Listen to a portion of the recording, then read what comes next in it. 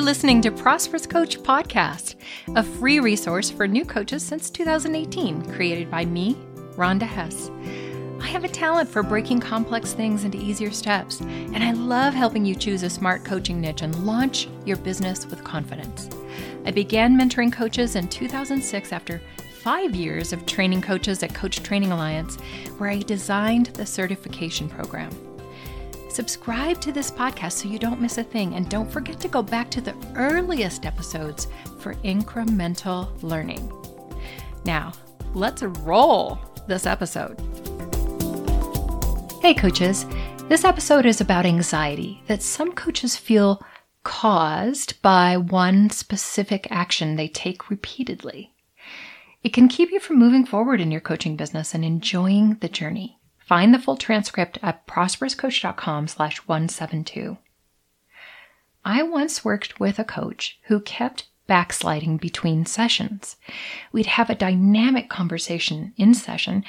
Their passion would pour forth. Certainty would click into place, and I'd set them onto a task to take their decision into action.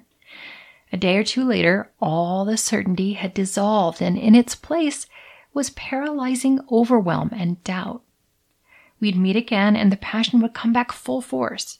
They would leave the session feeling sure of their direction and ready to take action.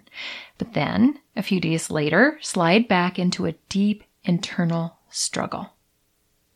I have great compassion for all new coaches. These highly intelligent and personally powerful human beings can really go through it. Know what I mean? I've been there, and specifically at that tender time of just beginning to build my coaching business, I remember the lost feeling, the belief that I didn't have what it takes. In both my case, and I believe this coach's case as well, we were getting in our own way. It's not unusual to get stuck repeatedly when you're doing many things for the first time and taking a big risk to build your business in the first place. There was one thing this coach was doing repeatedly that stole away their fire and sense of purpose. Googling other coaches' websites and social channels in their coaching niche. You've done that, right? You wonder if it will give you a clue and maybe it will affirm your direction, but it does just the opposite. The comparison monster rears its ugly head and you are filled with doubts. Am I good enough? Can I do this? Those other coaches have so much more going for themselves. I don't have enough credentials. Maybe I should give up. Shame rises up along with fears that spiral into a big story you tell yourself. So what can you do? 3 things. First, invite the emotional part to have a rest. Sometimes drama is high and gets more accentuated over time when you're not in action. These feelings don't necessarily mean anything about your future, but they feel all-consuming in the moment.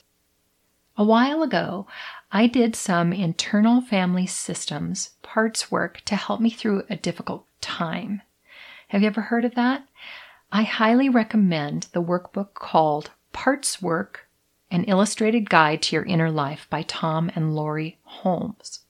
It's something you can read and get value from on your own, or work with a therapist who knows the concept.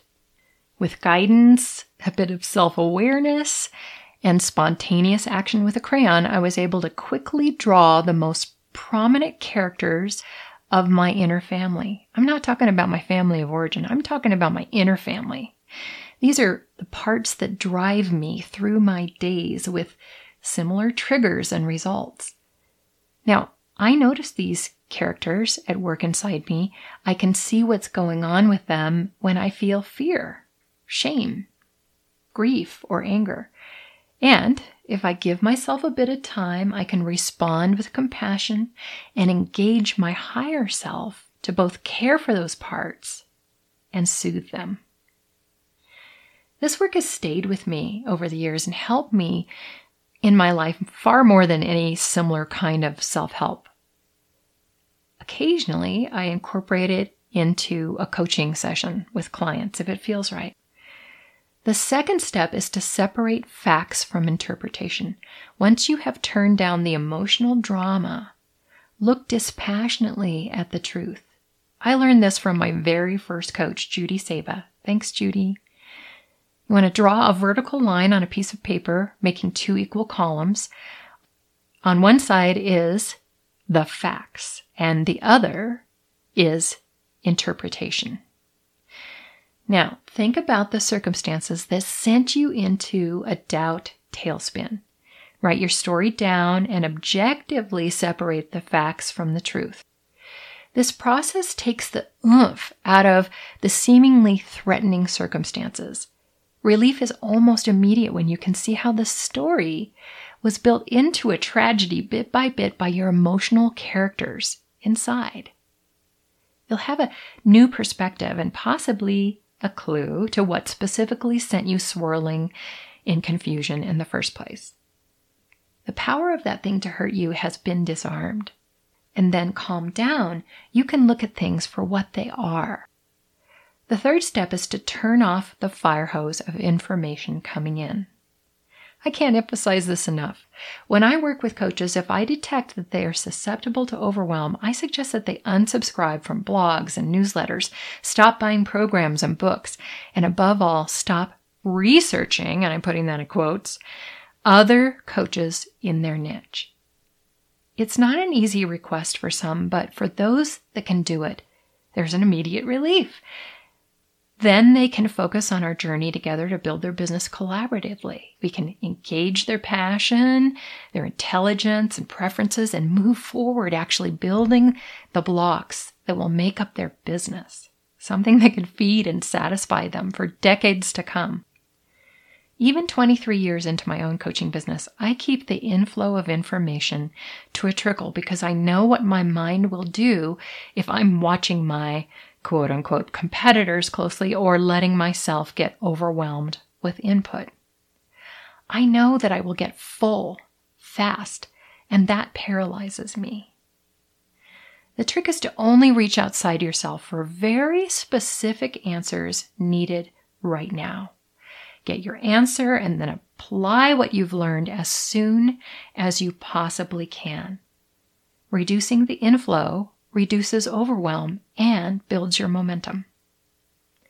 Learn a little, then do a lot with what you learn. That's the successful entrepreneur way. Stay inspired and make things happen. Thanks for listening today. You are awesome, and it's time for your coaching audience to know that. If you're getting value from this podcast, please share it with other coaches. Your kindness will come back to you. Learn more about how I help coaches choose a smart niche and launch with confidence at prosperouscoachblog.com. Joel Bass wrote my theme music. Thanks, Joel.